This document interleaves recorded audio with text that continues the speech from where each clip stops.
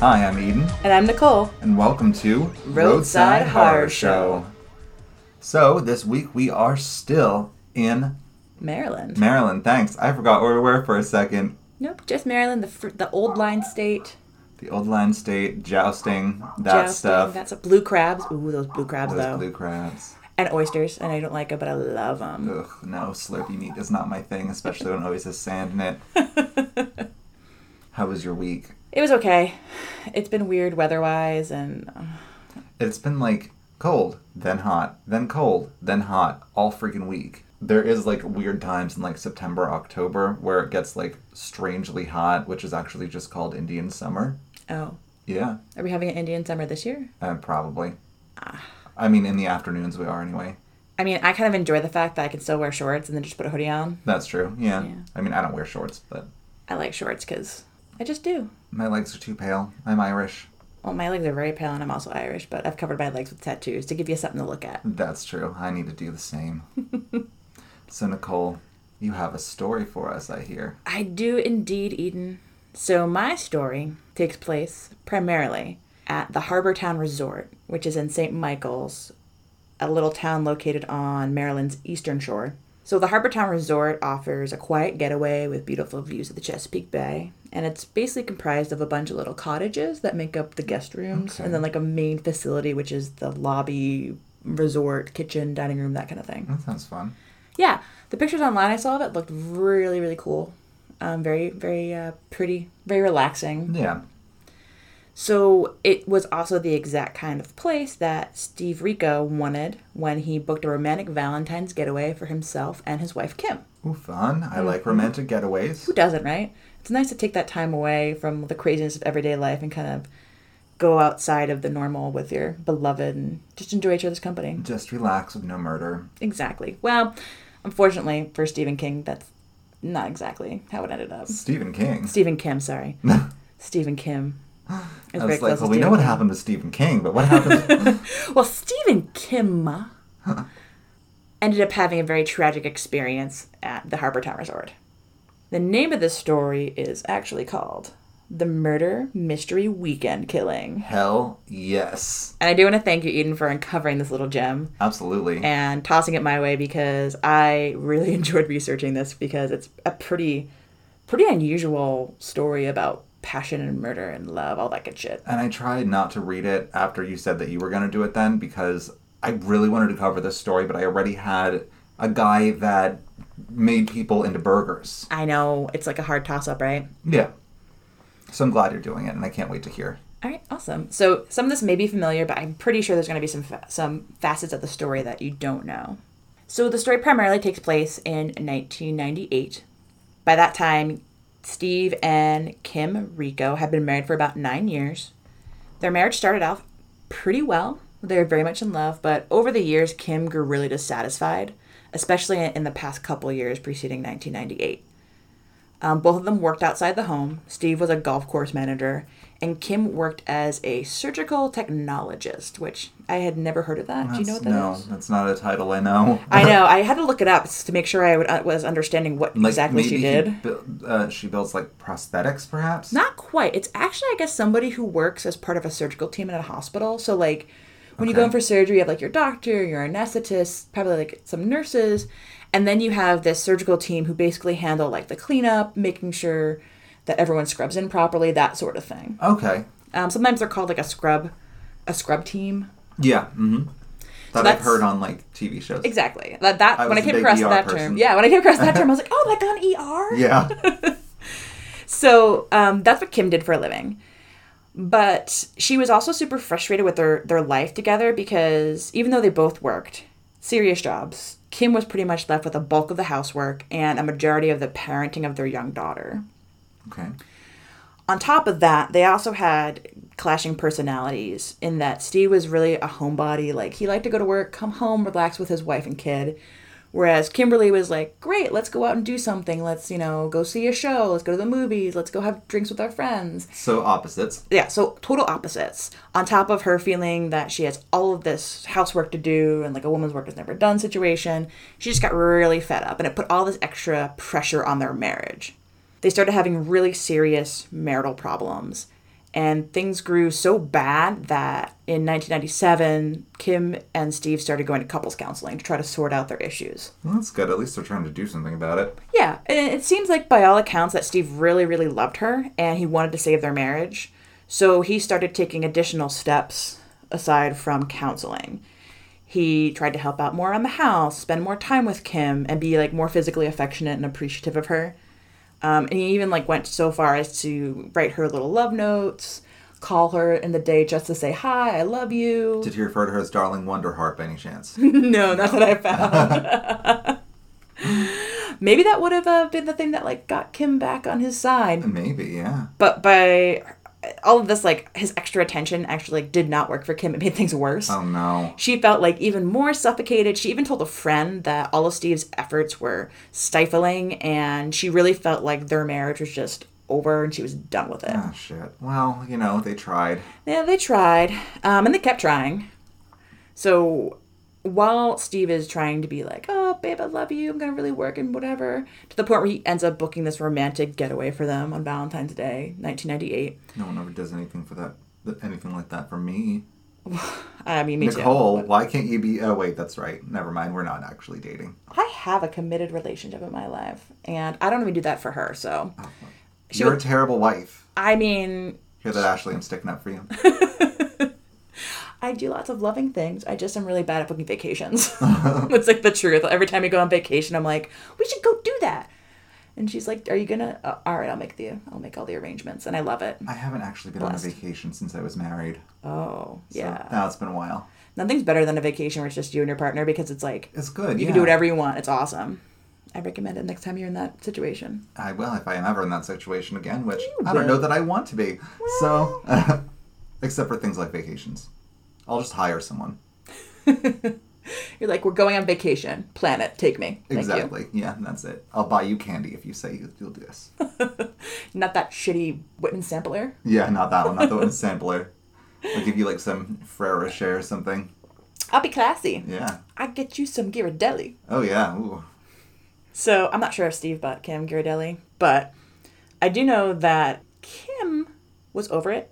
So it was no surprise when she began an affair in December of 1997 with a man that she met at a friend's wedding. So he's like sitting there being like, babe, I love you. Let's spend more time together. She's like, yeah, I'm just going to go to this wedding without you.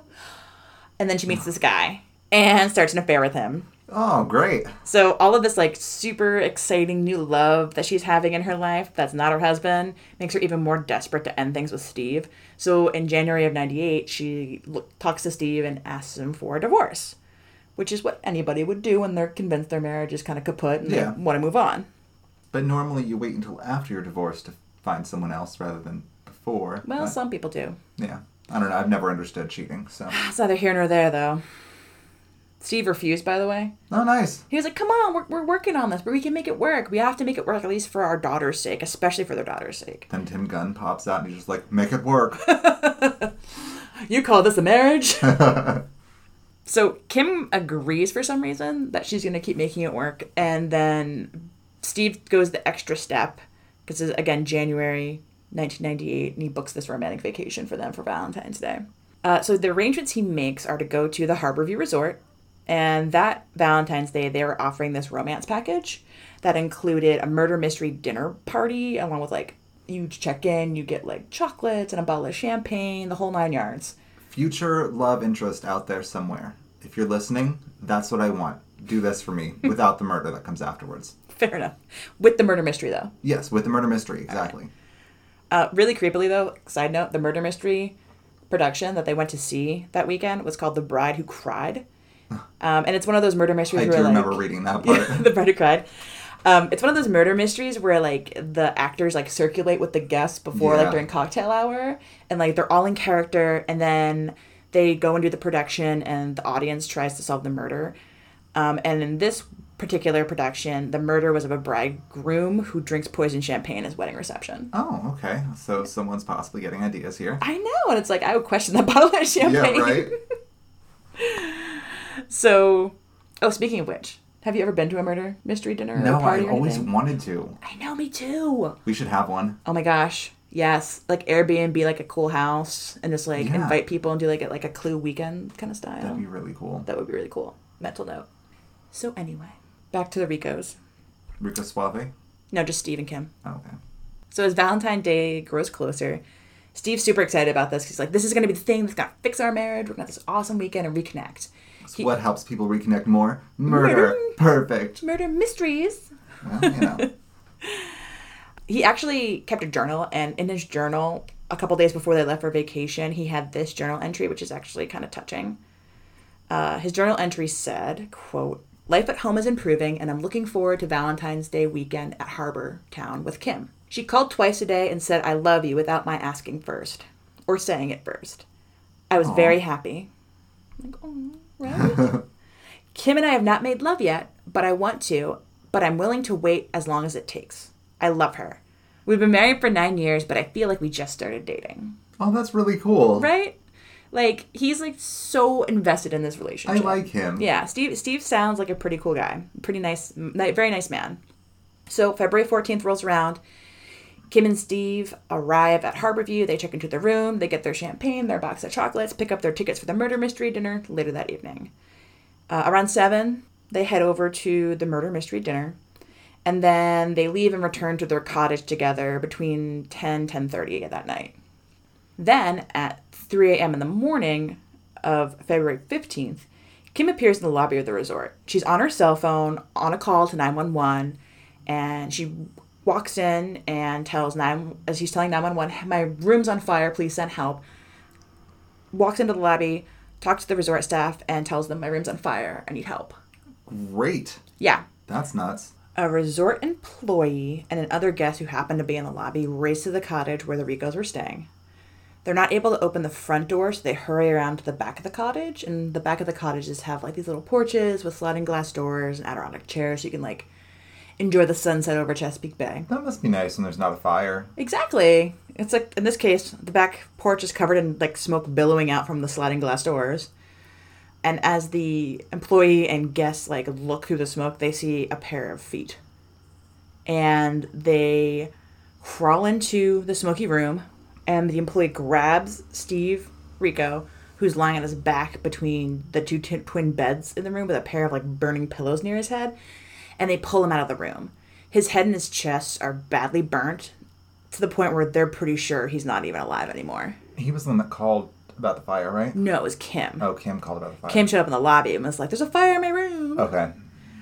So the fire marshal shows up eventually, along with the police and other fire departments, and they confirm that the fire originated in the two pillows near Steve's head, and that it burned for roughly 15 minutes before the amount of smoke in the room kind of snuffed out all the oxygen to the point where the fire extinguished itself because it didn't have any oxygen to breathe.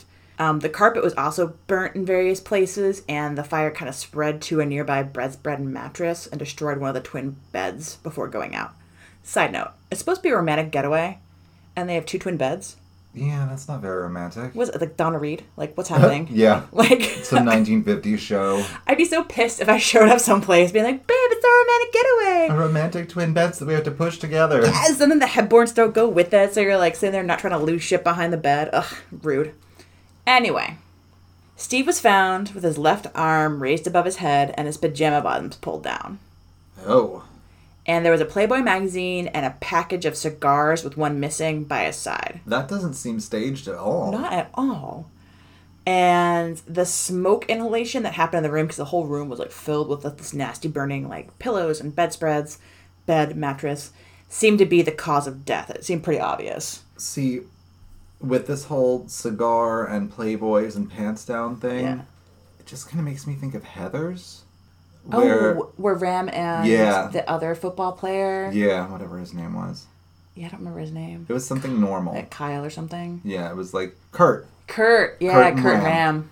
Ram. And yeah, they just put like all the gay The stuff gay around them. paraphernalia. Yeah. It's like, okay, I got some bottled water. A lot of people drink bottled water. There's Ohio. If you don't have a brewski in your hand, you might as well be singing.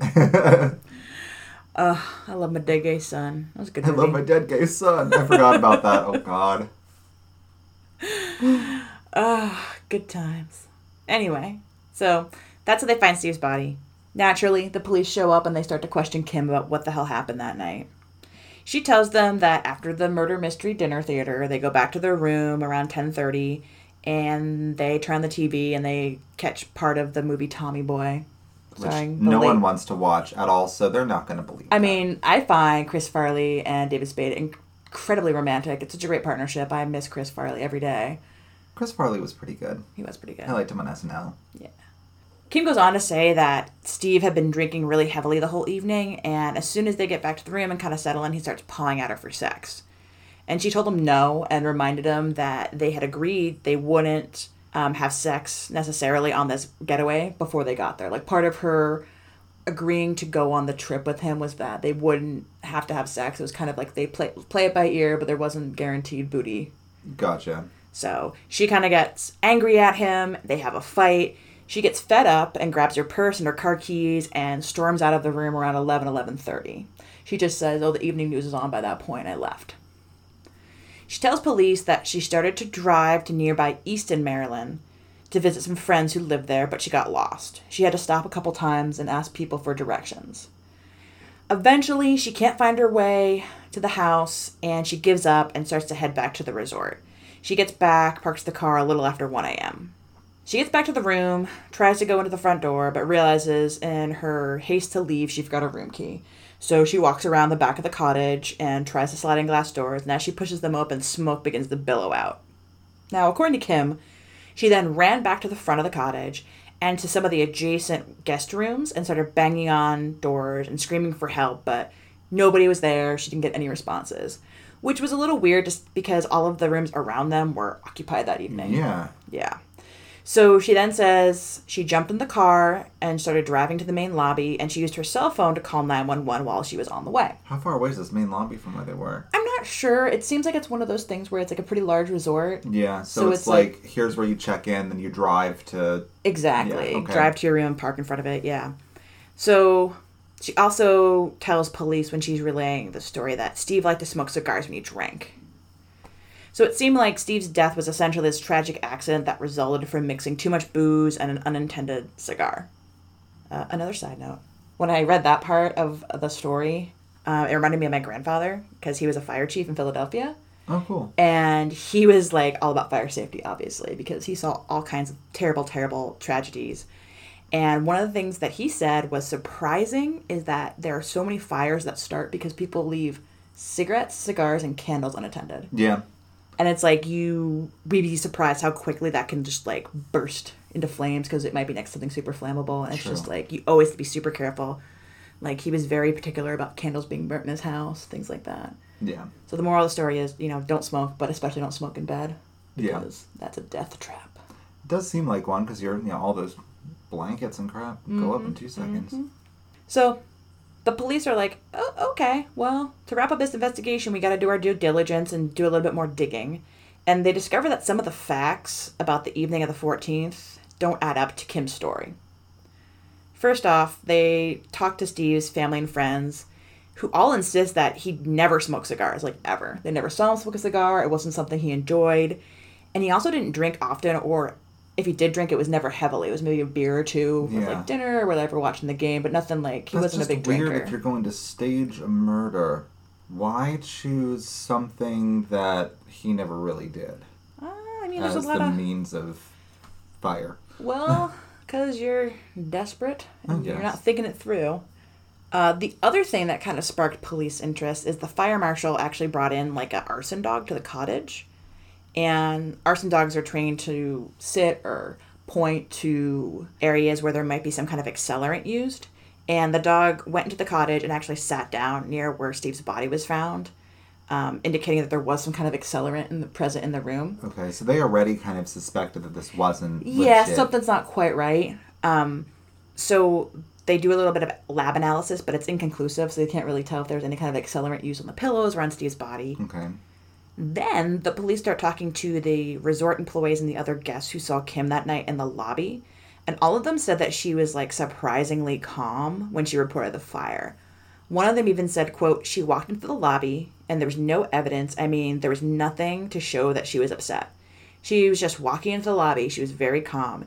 Even when she said, "There's a fire in my room," we all got more excited than she did. Huh. Right? God, I mean, at least, take notes from your murder mystery party people and learn how to be a better actress. Seriously, watch an episode of Murder, She Wrote, for God's sake. Yeah, right? So the police clearly are like, all right, well, let's dig a little further. They go to the hotel bar, and they look at the couple's bar tab from the murder mystery to see how much Steve really drank that night. And the bar tab was only $5.50, and they happened to come across one of the other guests who was at the Rigo's table during the dinner portion of the theater production. Okay. And this man happened to be a district attorney, or assistant district attorney, I should say. And he said that, yeah, Steve was drinking, but he only saw him drink a beer or two at dinner. That was it. That was it, yeah. Like, so he wasn't drinking anything hard. He wasn't, like, throwing back the martinis or, old fashions or anything, like I am known to do sometimes. Not drinking an entire handle of whiskey. Whoops. No. He just had a couple, like, probably Millers or whatever. Yeah. So that's, again, adding to all this suspicion. And then the final thing that made police go, why? We need to dig a little further, is Kim's story about getting lost on the way to visit her friends in Easton, Maryland, after her fight with Steve. So Easton is only about 15 minutes from the resort, but Kim got lost for over 2 hours. Well, that's, right? mean... Plus, she had a cell phone with her. Because she used to call 911, remember? When she was going back, when she, like, was running from the cottage to the 98? level. Yeah, you had cell phones back then. Yeah, but... I'm sure it was like an Nokia, brick phone, but it was still a cell phone. I mean, think about The Matrix. That came out around those years, and that's how they got in and out of The Matrix, right? Yeah. The cell phones. Okay, I guess so. I only saw The Matrix once. I didn't really understand what the big deal was. That cell phone that popped up, and it was like... Psh. Yeah. So maybe it came out of one of those. I don't know, but it was possible. So she had this cell phone with her the whole time she's driving around trying to find her friend's houses, or her friend's house, and the investigators are like, so why didn't you just call them? And what does Kim, our, master criminal line, say? Oh, I didn't want to wake them up. It was too late to call. Well, right? Then why are you... Right, so it's like, I don't want to call you because it's so late, but I'm going to come knock on your door. Yeah. It's like the complete opposite of how things work. Like, I feel like when I, go to someone's house, like, when I come over to your house, I'm like, I'm going to text him first. And then if I'm running late, I might call him, but I'll probably just text him again, and then I'll knock on the door. Exactly. And if he doesn't answer right away, I'm going to text him again. Yeah. Like, that's how it works. So...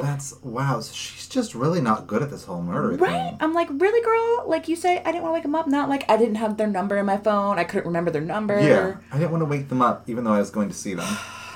That makes a lot of sense. Yeah, crazy. So... As Kim's description of the evening started to make less and less sense, the police are like, we got to dig into their lives to figure out what the hell's going on here, because this does not seem kosher at all.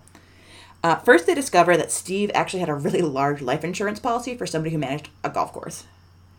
The policy is... I saw different numbers for it in some sources. Some said it was $200,000. Other ones said it was $400,000. Either way, it's a bunch of money. Yeah. Then they find out about Kim's affair. And it turns out that Kim was more excited about dropping off some presents for her lover that weekend than she was than she was going away with her husband on Valentine's Day. So on February 13th, the night before she and Steve left for their romantic getaway, Kim stopped by her lover's house to drop off some Valentine's Day gifts. He was out of town. He worked for the Pentagon, so he was away on a work trip. Yeah. So she leaves a note with his presents. And the police find the note, and here's what the note said. Oh, God. Here we go. Mm-hmm. Quote, I really wanted to give you all these gifts in person, but I guess the Pentagon had different ideas. I am so proud of what you do, so I'll just go on missing you. Have a nice weekend at home, baby. I look forward to seeing you soon. Happy Valentine's Day, sir. I love you so very much. Hugs and kisses, Kim. Well, that's not revealing at all. Not at all, yeah. And then there is this really disturbing piece of evidence. And it kind of pointed all signs saying that Steve's death was absolutely not an accident. And that popped up when police started talking to Kim's coworkers and friends. So one of Kim's coworkers told investigators that in January of 1998, so after she, like the same month that she had asked him for a divorce and he said no, but that she also agreed to go away with him, she was talking to a coworker and she jokingly said, or so he thought anyway, that she wanted to kill her husband. The coworker is like, "Oh, you're so crazy," and then turns around such a good joke. And like looks at her and realizes she's serious. Yeah. Now Kim knew that this she's dead serious. Ooh, Oh. Eden. Kim's dead serious. And here's like the also kind of shitty thing. This kind of is, I found this encounter to be great insight into who she was as a person. So she knows that this coworker had previously been convicted of a nonviolent felony. And that's the person she's like, I really want to kill my husband. And he's like, what? You're crazy? Oh, you're serious. So it was a nonviolent felony, though. Yes. So it's like... And then she looks at him and she's like, hey, do you know anybody who would kill my husband for $50,000? You don't just go around asking people those types of questions. But literally, she's like so rude to be like, oh, that guy is like, whatever. He has a criminal past. So I'm going to ask him. He probably knows somebody who can take care of this for me. Right? Rude. Yeah, so at that point, the coworker said that he got super uncomfortable and kind of like, you know, when you get uncomfortable when someone says something creepy, you kind of like make a joking response. And he's like, oh, haha. He's like, well, you work in an operating room. You could just put him to sleep and then you don't have to worry about him anymore. Whatever, I gotta go. Oh, man. Yeah. So Kim was like, oh, shit, I should not have like brought this up with this guy. And tells her coworker, oh, whatever, I was just kidding, forget about it. But don't tell anybody about this. Don't tell anybody I said anything about this. This is just between you and me. I'm just joking. Don't worry about it. So not sketchy at all. Kim. Kim, you're the worst criminal ever. Right. So the police go on and start interviewing Kim's friends. And again, like, she was pretty outgoing. She liked to go out with the girls. She had a lot of girlfriends. And she talked to them pretty regularly. One of her friends relayed a particularly damning phone conversation that she had with a really drunk and upset Kim on January 30th of 98. According to her friend, Kim was, quote, talking more about how it would be easier if Steve were dead, and she told me that she had a plan that would do it where she wouldn't get caught. The friend goes on to say to police that she told me she could get a drug that would paralyze Steve, that it would stop his breathing, and that she could set the curtains on fire with a candle or a cigar, and that he would die of smoke inhalation in the fire and nobody would know. So the friend's like, oh, shit, wow. Well, maybe you're just drunk and upset and whatever, and like, kind of like, you know, says goodnight to her. The next day, the friend calls her, and she's like, hey, remember that crazy talk about killing Steve? Yeah. That was just crazy talk, right? Like, you're not going to do that. Like, if you are, I'm like, I want to talk to you about this because that's like, it's your Not husband. cool, Like, yeah. Don't kill him. Like, just leave him. And Kim tells her friend, oh, no, I was, you know, just, I had too many glasses of wine, whatever. She basically has an answer for everything. And she's really evasive when the friend's like, no, seriously, are you going to do this? And she's like, no, I'm not. It was just a thought. It's just a stray thought. Yeah. I wouldn't actually do that. So that's creepy. Even worse, an other friend, so a totally different friend, is like talking to investigators about Kim, and she mentions how the whole month of January, she's talking about how she really wants a divorce from Steve, and that Steve doesn't want to give it to her, and that it would just be better, she thinks, if he would just die, because she wouldn't have to worry about this whole divorce thing. Ugh. This friend told police, quote, she said that he would be nothing without her and her daughter, and that if they got a divorce, he would try to turn their daughter against her or keep her somehow. Kim also told the same friend that Steve, quote, didn't really have much of a life outside that marriage anyway, so he'd be better off dead. What? Yeah, she's a real gem. Real gem. Oh, God. I mean, this is a really good story, so I'm glad that you did take my advice. Yes. But just, wow. Like, it was amazing how much testimony there was about Kim talking to people about wanting to kill her husband. She's an idiot. I know. She's like, I'm going to plan the perfect murder, and then I'm going to screw up the perfect murder. All right, so remember how we were talking about, like, what the hell is a surgical technologist? Yeah. Okay, so that was Kim's job, and, like, part of her job was to collect and properly dispose of, like, unused medical devices, unused medicines from surgery, take care of all the biohazard materials. So one of the medications that they used at her surgery facility is this medicine called sexanilcholine. It's very hard to say. Sexanilcholine. Are you familiar with that? It sounds familiar, so probably back from my... Yeah, that's the generic name. There's a bunch of different, like, branded names for it, but it's essentially a extremely strong muscle relaxant. Yeah. Like, it's so strong, when you inject it, it will relax your diaphragm and stop your breathing. So when they use it in surgeries, they have to be really careful to make sure the patient's on a ventilator so they don't accidentally die. It's also super potent. Like, so potent that when they give it in an IV during surgery, it works in, like, 5 seconds. Oh, wow. So, like, you have to be on the ventilator before they give you this drug because it could possibly kill you. And even then, sometimes if it's injected in the muscle, which is like the slowest form of injection, right? Yeah. It'll work within a minute.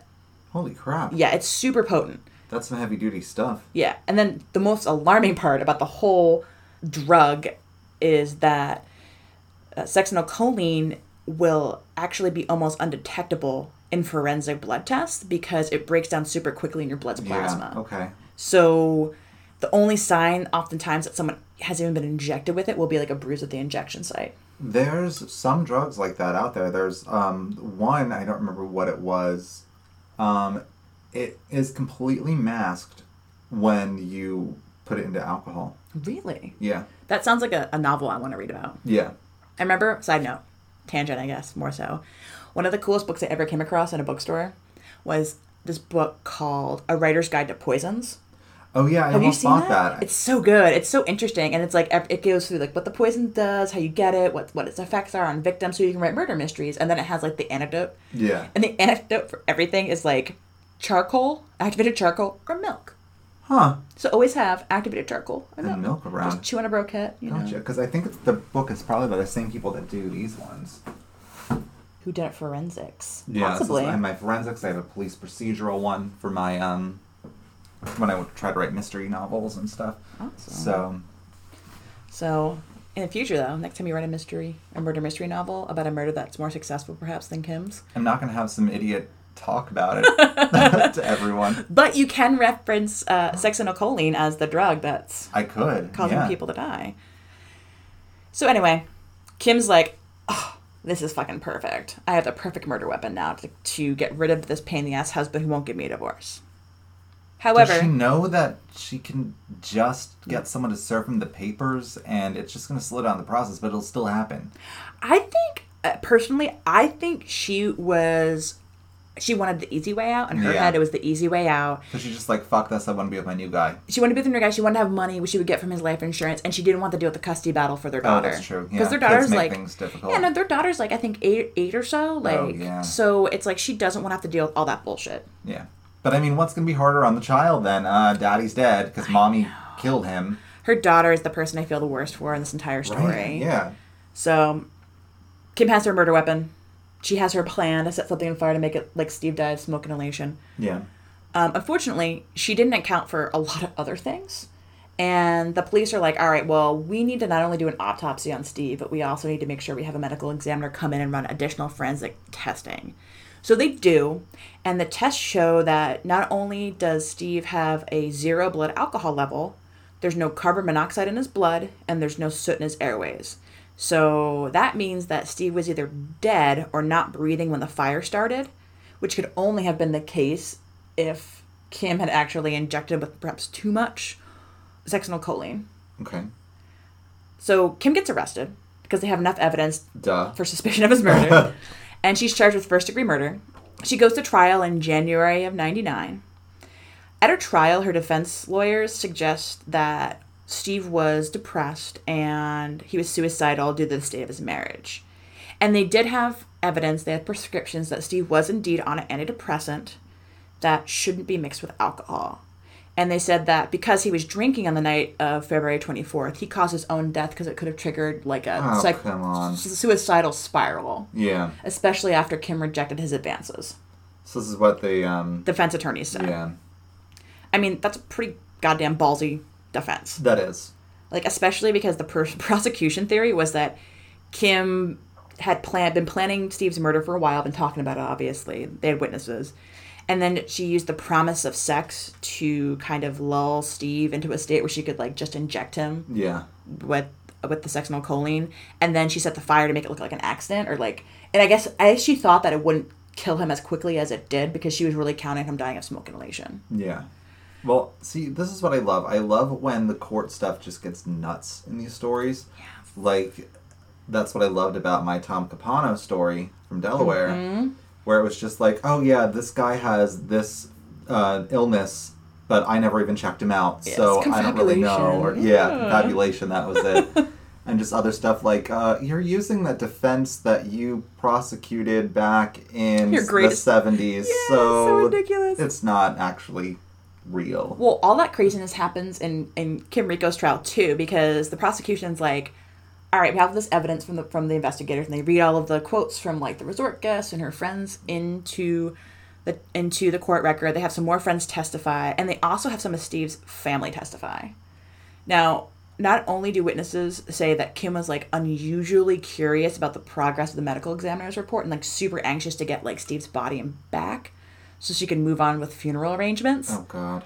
But the prosecution's like, all right, so why are you so curious if it's pretty much everyone's thinking this is just a tragic accident? Why are you putting all this Why are you so gung-ho to get his body back? It reminds me of the lady that I bought my house from.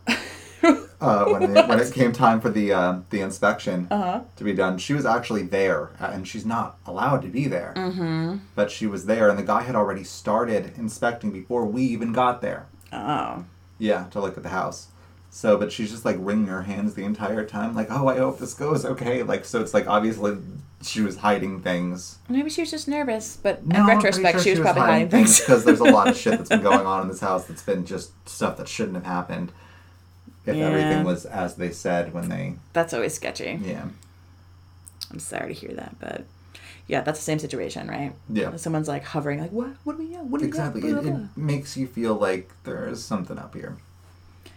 So she's like badgering people to find out more information about when she's going to get Steve's body, when the medical report's going to be wrapped up. And then her sister's like on the stand and Steve's sister is testifying that was super strange because when it came time to make the funeral arrangements, Kim just insisted that Steve's body needed to be cremated. Quote, she let it be known that it was fine with her if we took care of all the other arrangements except the cremation. She said that she and Steve had decided on that, and any other aspect she didn't have a strong opinion on, but it would definitely had to be a cremation. Everything else was up to us. She really wanted that evidence gone. Yes, she did. And she was so smooth about it. Very, of course. I mean, no one would suspect her in a million years. No, right? And of course, Kim's like, I'm innocent. The whole time she puts in an innocent plea. As the trial progresses, she maintains her innocence. Dude, you told everyone you were going to kill him. Like, really? Right? And that's the thing is, like, the prosecution's like, oh, yeah? Well, we have these 3 other friends. Yeah. Who also have information about this. So, a friend who visited Kim while she was in jail. Oh, God. To be like, oh, how you holding up? Blah, blah, blah, blah, blah. Just stop talking, Kim. Just stop talking. This friend is like, hey, is this going to, like, are you going to be okay? Like, is your daughter going to be okay? How's this going to, like, this trial, how is it going to impact, like, Steve's insurance payout? And Kim basically admits to killing her husband to this friend because, according to her friend, Kim said, quote, I don't care what anyone says. It wasn't for the money. Yikes, that's an admission of... Oh, wow. Right? God. I know. I'm like, are you kidding me? So, Kel Sapri, the jury takes about 3 whole hours to find Kim guilty. Yeah. So, she gets convicted of first-degree murder, and... I don't know why it even took 3 hours. I know. Right? Well, probably because they were, like, shooting the shit, like, I can't believe this dumb bitch. Right, yeah. I would be doing the same thing. So, she gets sentenced to life in prison for first-degree murder, and then 30 years for arson. Oh, shit. Because she basically, like, lit shit on fire in that hotel room. And one small reprieve is that she does get to serve them concurrently. Okay. Today, she is still behind bars. She still maintains her innocence in Steve's murder. She's still appealing her case, too. And she won't give any interviews to the media about the case, per the advice of her appellate lawyer. So she's like, no, I won't talk about it, blah, blah, blah. However, because she's fucking Kim, who can't keep her trap shut, she'll periodically write first-person essays and letters. Oh, God. Yep. Oh, Kim. In a recent essay, she complained that the prison rules are too strict because she's not allowed to snuggle her granddaughter. Oh, man. And an other, which appeared on this website called the Marshall Project that I found. It's like a criminal justice website. Yeah. It's a really good resource. I really like it. Kim grouses about the fact that the prison authorities won't let her read Game of Thrones. Huh. Why won't they let her read Game of Thrones? I don't know, but she's an innocent woman. She deserves to read Game of Thrones. That's true. She is so innocent. Just so innocent. Yeah, like anyone believes that.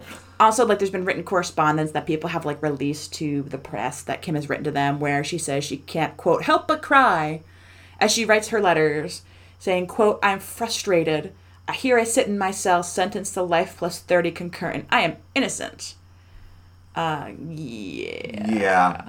So she never confesses to the killing, but all these conversations that she's had with people makes it pretty evident that she probably most definitely murdered her husband. And like I said before, like, the person I feel the worst for is their daughter, who was basically 10 at the time that her mom got sent to jail and her dad's dead. Yeah. So it's like you have this poor girl who basically grows up without any of her parents, either of her parents, knowing that her mom killed her father. That And I would be guess, horrible. I mean, I guess she's doing it okay because she has her own children now and, like, still probably has some kind of relationship with Kim, but, like, I guess that's awful for her. She's going to visit her, or at least the grandkids are able to visit her. Yeah. It's like, that's just terrible. But that is the crazy-ass story of the murder mystery weekend killing. I'm so glad you did this one. Right? When I showed up and I was like, I have 8 pages. And you're like, what? Amazing.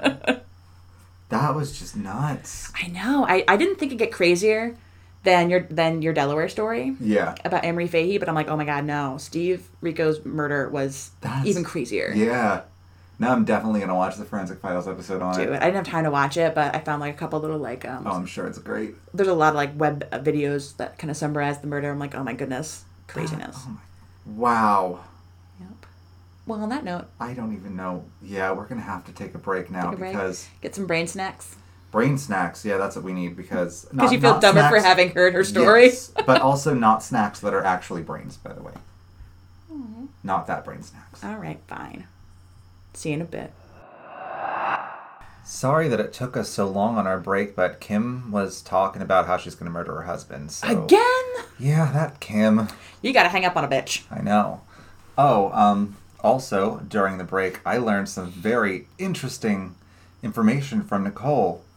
The guy that played Buffalo Bill in Silence of the Lambs was the freaking guy from Monk, not Tony Shalhoub, the other one. Yeah, Stottlemyre. Yeah. Blowing the mind. I'm just like, what? No way. Okay. A mustache changes a face. It does. And also, so there's like the like amazing iconic moment in Silence of the Lambs where Buffalo Bill's doing the dance to like Goodbye Horses. Yes. He's like, I'd fuck me, blah blah. That song plays all the time on my Pandora station for like my goth music. So good. So there's that. I always think of that. But then in Monk, there was this one episode where Stottlemyre gets drunk 'cause his wife like goes away or leaves him, and he sings Billy Withers' "There Ain't No Sunshine" when she's gone. Oh God, and you can hear it. And you can hear it. Oh. It's amazing. So it changes that song, and I love that song even more now. That is amazing. I need to check that out because Monk is a show that like I see sometimes, and I'm just like, I'll watch it if it's on TV. Oh yeah, it's like one of those ultimate background shows for me. I'm like, I want something on that I can kind of like drift in and out on. It's always like Monk. There was one episode that I was like really pissed off about because I saw this woman who was supposed to be a doctor, and she checked this guy's pulse with her thumb. And I'm like, your thumb has its own pulse. You don't check a pulse with your thumb. What's wrong with you? I'm like, stupid TV. They should have fact-checked before they did this. And then where's your continuity editor? At the end of the episode, Monk was like, I noticed something strange. When she checked his pulse, she did it with her thumb. And I'm just like, okay, good. You're like, all right, you're fine, Monk. All right. Just like with Supernatural in the episode with the tulpa. I don't think I saw that one. Where there was all these like weird occult symbols like drawn on this barn, and he's like, I know this one from somewhere. Where do I know this from? Like, that's the freaking Blue Oyster Cult symbol. And finally at the end it was like, I knew this one. It's from Blue Oyster Cult. Baby, don't fear that Reaper. Exactly. So, do you have a paranormal story for me? I do. Now, Maryland, by the way, I'm sorry, Maryland, I love you, but I hate you now because... What?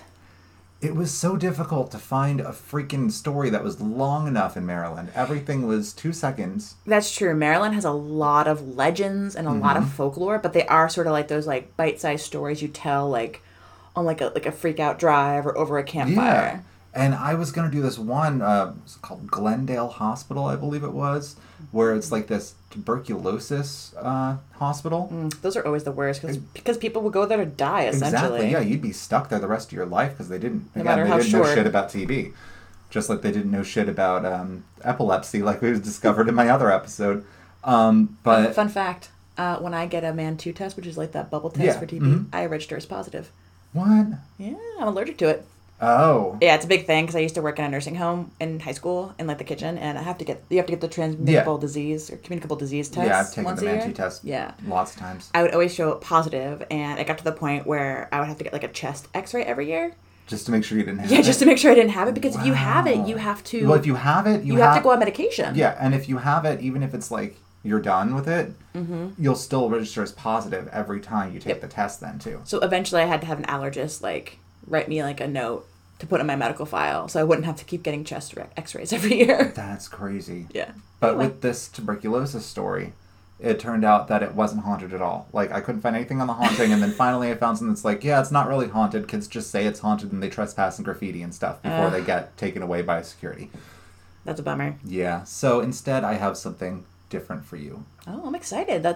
I'm ready for like a weird spooky story that maybe isn't about a haunted place or... Oh no, this one's still haunted. Oh, good. Okay. I was just lying anyway. Good. Our stop for this week is in Hagerstown, Maryland, which is in Washington County and is the 6th largest incorporated city in the state. Oh. I haven't been there personally, but it seems like a cool town. It's semi-rural, yet has like the appeal of city life. It's like a lot of places in Maryland that Yeah. I've been to, like Frederick and like, maybe not Baltimore, but like Frederick and some of the other smaller Yeah, cities. Maryland's like a pretty cool state. Yeah, it's cool. Lots of horse farms. The town here has stone ridges that are running northeast to southwest through the center of town. The stone ridges are something called Stonehenge limestone, and most of the buildings in the town are originally built from that material. And while most are now made of other materials, there are a lot of the older buildings in town, such as like St. John's Episcopal Church, that are still made of the stone. But I'm not here to discuss boring churches. You want a haunting, and that's what you're going to get. Woohoo! This is the story of Hager House. Hager House. Does Sammy Hager live there? No, Jonathan Hager. Wow. So Jonathan Hager, he was the town's founder. He was a German immigrant who moved to Maryland from Pennsylvania. We always end up doing German stuff on this podcast, but it's the area. Well, it's not just the area, actually. When you look at like immigrated populations in America, and like it was like, I remember seeing this map once, and it was like, here's a dispersion of immigrants through America. Germans actually make up the most. Really? So, like, all through the Northeast, through the Midwest, it's primarily German immigrants. So you think, oh, Irish, Italian, whatever. Nope, Germans. That's really crazy. I never knew that. Okay. Well, he was born in Germany in 1714, and he was one of the first German settlers, arriving in Philadelphia in 1736, and he moved to Maryland somewhere in the late 1730s. He purchased his first 200 acres of land in what is now Washington County and called it Hager's Fancy. That's like Fowler's Just Delight. Just wait. He founded the town in 1739. He called it Elizabethtown, which he named for his wife, who was only 15 when he married her, but I guess that sort of thing was like okay back then or something. Wait. Did he marry her like... When she was 15. But like, how old was he? Like, did he marry her like back in the old country? Or was it like he found this like 15-year-old that he married when he got to America? I'm not sure, actually. Well, I'm going to assume it's okay. Yeah, we'll I'm say going to believe the best of Jonathan Hager. We'll say it's cool. Everyone likes this guy, so we'll say it's fine. All right. It wasn't until 1814 that the town began being called Hagerstown. Even though he's credited with founding Washington Township, it's also rumored that he knew George Washington. Oh. Okay. The township only became its own thing after his death. So he had no real say in what it was called. Oh, so he didn't like call it Washington Township even though he knew George Washington. It was just like a thing that happened afterwards. Exactly, yeah. Gotcha. He built his house, Hager House, in 1740. Now, this made me really mad because this house wasn't even built out of the fucking limestone the town is surrounded by, but with flagstone. Way to ruin my intro. Thank you very much. It's like, you know what? We have all this wonderful limestone that makes good buildings, but... I want to do something special. I'm different. Yeah. I'm so emo. Exactly. Whatever, Hager. You're not going to listen to these conformists. Anyway, this house is really cool, actually, because in the basement, there are 2 freshwater springs. That might be why he used the flagstones instead of the limestone. But these springs were, like, naturally at 40 degrees Fahrenheit year-round, and were used for drinking water, to preserve food, like a refrigerator, and regulated the temperature of the room. That's awesome. Yeah, that's pretty impressive, honestly, especially for back then. The house also had 2 kitchens, one upstairs and one in the basement. In the summer, when it was too hot to be used as a regular kitchen, they would use the one in the basement, which is called the summer kitchen. The kitchen space was used as a smithy the rest of the year. Okay. The house is also built in the German colonial style with a single chimney in the middle, which allowed for less heat to escape from the house in the winter. These people literally thought of like everything when they made this house. Yeah, that's a really cool idea. And here's a really cool part too. They would also store animals in their basement so they'd be safe in the winter. That's like life goals right there. But in a weird symbiotic relationship, the body heat from the animals also helped to heat the house. Yeah, I'm not making this shit up. This is like really... I can believe that though, because heat rises and stuff. And like you have a bunch of like, you know... That's true. A bunch of your goats in the basement. Yeah. Hanging out and drinking from a deliciously crisp spring. A deliciously crisp spring, yes. The walls in the basement were 17 inches thick to protect against the elements, so it was perfect for sheltering these animals. Did you find a bug on you? It was a moth. A moth. Okay. There was also a wall that separated the spring area from the rest of the basement, which had an embrasure for home defense, because I guess the 1700s were a dangerous time and they needed an embrasure to protect themselves in the basement. I'm not familiar with an embrasure. Think kind of like in castles, like the little like cutouts, like for like shooting arrows and stuff like that. Okay. It's like that. It's very similar to that. So you can like hide behind it and still attack people? Correct. Gotcha. He didn't stay in the house that long though, and sold it to the Rohrer family before buying more land and naming that land Hager's Delight. See, that's where I was Hager's going. Delight. That's why I was like, just wait. So he has Hager's Fancy, and then Hager's Delight. And then your story was Whoever's Delight. Fowler's Delight. Fowler's Delight. So this has been a delightful episode. So the Rohrer family, who he sold the house to, kept the house in their family, giving it to their relatives, the Hammonds, until in 1944 it became owned by the city. And it's now a museum which hosts a ton of events there, including ghost tours, so check the website for a link if you're interested. It'll be under Dark Discoveries. Mm. That's where I've decided to host all the cool stuff we talk about if we want links to all that. Thanks, phone. Sorry, I'm so popular. So, John Hager is a legend of a man. There's nothing negative that a single person ever said of him, and a biography written about him by Mary Vernon Mish reads like a sappy love letter. He was quite the overachiever, just like Emlyn Physick. Mm-hmm. He was a farmer. A gentleman. Well, yeah, he didn't really farm, but he owned farms. So he was a farmer, a gunsmith, a blacksmith, a farm manager, a fur trader, and a politician. He's like a New World Renaissance man, basically. Pretty much. And the politician part is kind of weird since they didn't really want him in politics because he was born in Germany, not the U.S., so there was like a problem with that. Kind of like how it is now with presidents. Oh, gotcha. Everyone in town loves him so much that he's often the subject of school projects and is brought into the curriculum quite often, as is German culture in honor of him. I feel like all we do is cover Germans, I swear. I mean, I have no problem with that. I have no problem with that either. As someone who has quite a bit of German heritage. Yeah, I have German heritage too. And who loves most German food and beer? Oh, I do love Bavarian pretzels. With beer cheese at Applebee's. Don't even get me started. There's also a trading post that was in this house as well, since he was a fur trader, which is pretty neat.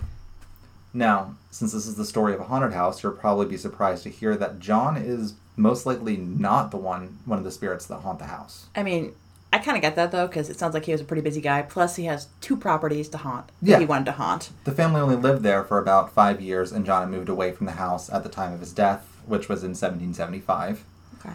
He died when helping to construct the Zion Reformed Church. Apparently, a log rolled over him, and he died. That's some shitty luck. That's so terrible! Yup. He was 61 years old at the time.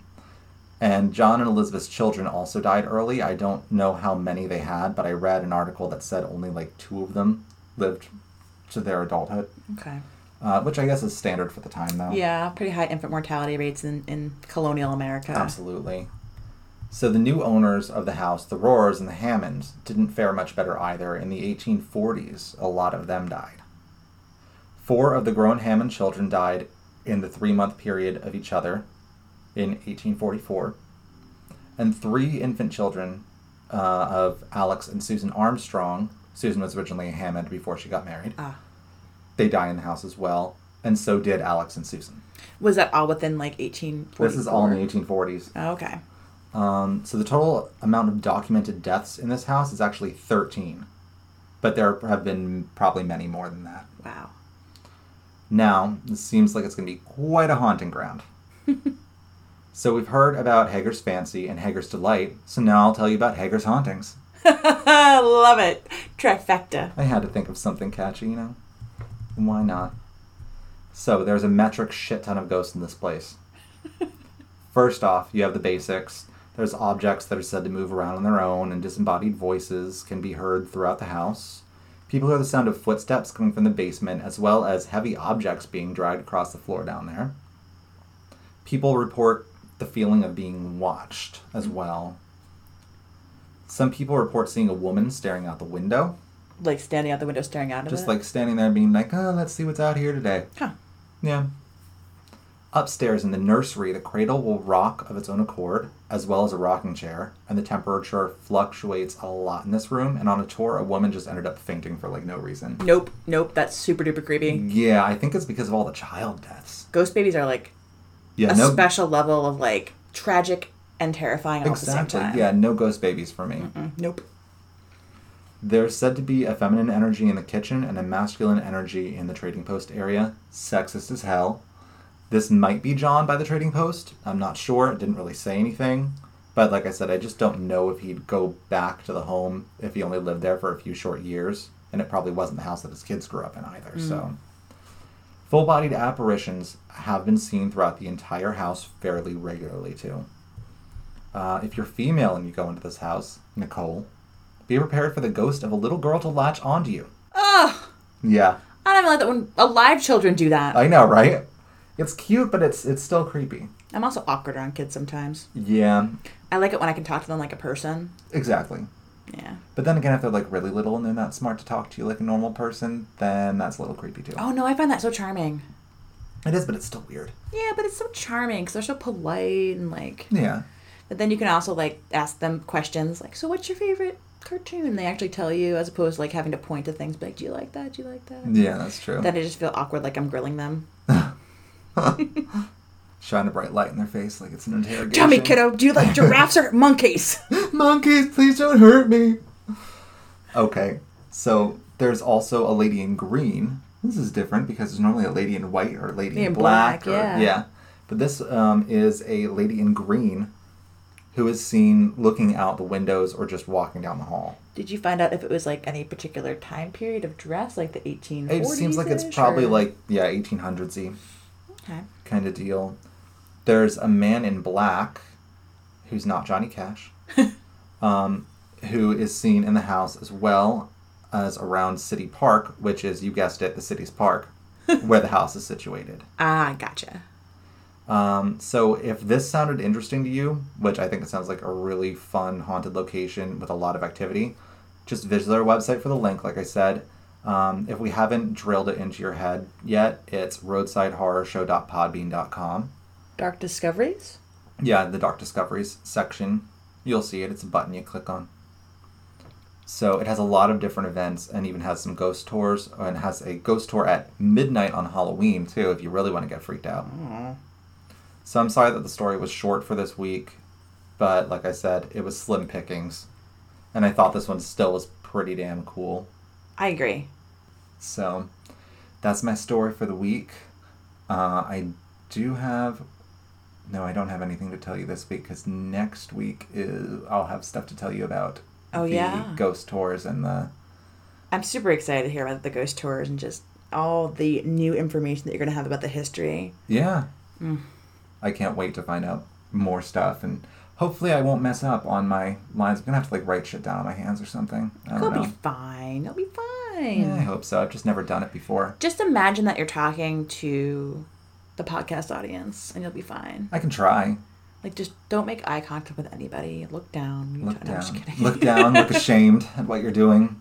I did talk to a friend who used to do ghost tours, and she basically said to walk faster when you want people to follow you because they'll lag behind if you don't. So That's walk faster than you want them to walk. That's true. I think that makes sense. I used to give tours in college of my campus. Yeah, for admissions. I did it for admissions and I did it for alumni relations. And I'm not sure which was more fun. because admissions, you have a bunch of like bright-eyed like high schoolers and their parents who ask fun questions, and you kind of like, you do have to walk fast. Be like, okay, and now we're going this way. And you have to walk fast and kind of backwards at the same time. Yeah.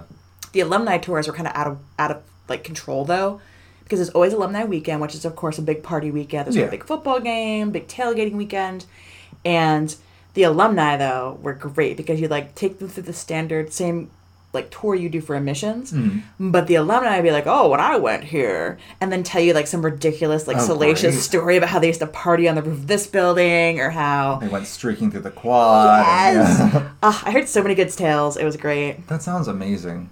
So hopefully I'll have some fun tour stories too. Well, have I told you about the burned out monastery across the street from my college campus? No. Do you want to hear about it now? Sure. Wait, which college did you go to again? I went to Wagner College. Where's that? It's in Staten Island, New York. Oh, okay. So it's a borough of New York City, and it's like... I've been to Staten Island. Yeah, it's like right across the Hudson from downtown Manhattan. And the campus was situated on the highest point on the island, this hill called Grimes Hill. And it had been a couple other things before the college bought the land around it. It had been, the estates of like a Cunard family member and also a Vanderbilt family member. Oh, cool. And they had built mansions there and owned all the land around it. The campus was actually like on 100+ acres. The Vanderbilts own like an insane amount of property. They have did. New York. They had in Philadelphia, Rhode Island. There was actually an old Vanderbilt mansion that the college had preserved, and we actually used it it was admin and also like some classrooms. And they built it on top of the hill because both the Vanderbilts and the Cunards could look down into the bay and see like the Bay of Manhattan from the houses on the hill in Staten Island. Oh, that's cool. So the other part of the campus was rented out by the Catholic Church. And Staten Island has a very large Catholic population, and there was actually an Augustinian monastery there. And at some point in the 1960s, when there was a boys' school also attached to it, there was a tremendous fire. Of course, there's always a fire. And it started in the bell Did tower. Kim light this one too? No, it wasn't Kim. But the fire started in the bell tower, and you could actually see, because the monastery was still there, the boys' school was sold to the college, and they actually like knocked it down and ended up building a dormitory over it. Okay. But where the monastery was, there was still the bell tower that was all burnt out and stuff like that. But it was huge, and like it was abandoned, and you could still like sneak onto the property because it was literally like campus. And then, like, there'd be, like, a dormitory. You go up a little path. There's, like, an admin building. And then a road. And then the monastery. Yeah. And there's a long driveway. And you could actually walk behind it. And there were still, like, the gardens. And, like, you could see, like, a cross-shaped fountain. You could go into the monastery. Because, like, all the windows were gone. The doors were gone. And it was, like, one of those places where, like, you'd explore in the daylight. But there were also, like homeless people living in it. Oh, that's great. So it's a little sketchy at night. But people would still have, like, keggers and stuff. And, of course, being, like... the dumb stuff that people do on old church property. So, like, the chapel was where people would have keggers. And there was all this graffiti and, like, all the dumb, like, anarchy signs and, like, pseudo-Satanism things. But, it was you'd expect from a college campus. Yeah, and it's funny, like, in retrospect, I'm like, what were we doing going into an abandoned building that was basically falling down around us to go drink so it's dangerous, beer? But yeah. We did the same thing. There's this place that's supposed to be haunted called the Alamo. Not the one in Texas. Like the one that Ozzy Osbourne peed on? No. This is one in Darktown. Which Darktown... I know where Darktown is. Yeah. It's like back in the woods, and it was like this factory that I guess had burnt down at one point or something like that. Do you know how it got the name the Alamo? I don't know, but people call it the Alamo, and it's supposed to be haunted. There's supposed to be like hellhounds and stuff like that. I didn't hear anything. It was pitch black when we were there. We just took like a giant case of beer when we were like underage, of course. Of course. And just drank there the whole night, and then we almost got caught coming back out though. That would have sucked. I think that always like is one of my like heartburn things about supposedly haunted locations or whatever. Yeah. Is that a lot of times, and I don't know if you found this in your research for the podcast, but I have, where it's like you find something that sounds like a really cool story, and then you read a little bit further and you realize, oh no, it's just this abandoned building where kids go to like fuck around. Well, that's what I just said for this one. Yeah, for the... And it's like, for that sanitarium, right? Yeah. And it's like, it's so crazy because it's like, I did it as a kid, you did it as a kid. Exactly. And it's like, if I ever had kids, I would be like, listen, I get it, but seriously, don't go to abandoned buildings. You're going to get hurt. You'll fall You're going to get hurt. It's like, it's not going to be a ghost that gets you. It's going to be the poor infrastructure. Exactly. Where you collapse through. Yeah. Like, but anyway. Anyway. Oh, by the way, if you want to learn more about the weird monastery, you can actually go to, like, I think Weird New Jersey did an article on it. Oh, cool. Which is funny because it's Staten Island, but it might as well be Jersey. But it's not. But it is. That's true, yeah. But yeah, I remember we came across that like a couple years after we had graduated. My college friends and I were like, "Oh my god, guys, look!" Look. Unfortunately, they tore it down and built more dorms there. Oh, really? That sucks. I'm sure they're beautiful. I'm sure they're great, but not as cool as a monastery. Exactly. With graffiti. Anyway. On that note, Guess we should plug stuff. Plug our pluggables. So first of all, I've said it like 3 times this episode, but our website is roadsidehorrorshow.podbean.com. You can always email us. Please send us not only your favorite true crime stories that you'd love for us to cover. Please send us your own paranormal haunting stories, any kind of weird experiences you want to share with us, any kind of cute pictures of your pets. Yes. Maybe a squirrel, maybe something that'll take our minds off of, Our minds Kim off and of her the squirrel that was here terrible, earlier. Yeah. Kim and her terrible chattering. And again, that email address is roadsidehorrorshow@gmail.com. You can also find us on Facebook and Instagram at Roadside Horror Show, as well as Twitter at Roadside Horror.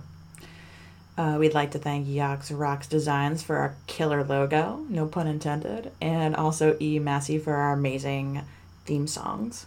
So, if you like what you heard, please like and subscribe to the podcast and tell anyone and everyone you know. Tell them about us. Yeah.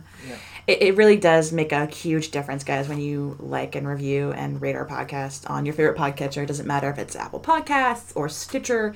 It's just one of those things that helps other people who are looking for quality content find our content. It helps us be more visible, especially on Apple Podcasts. That's like, if you give us a 5-star review, we'll get like bumped up to people finding us easier. That being said, I will say adieu until next week. Yes. Arrivederci. I don't know. I just wanted to say it in a different language. Ciao.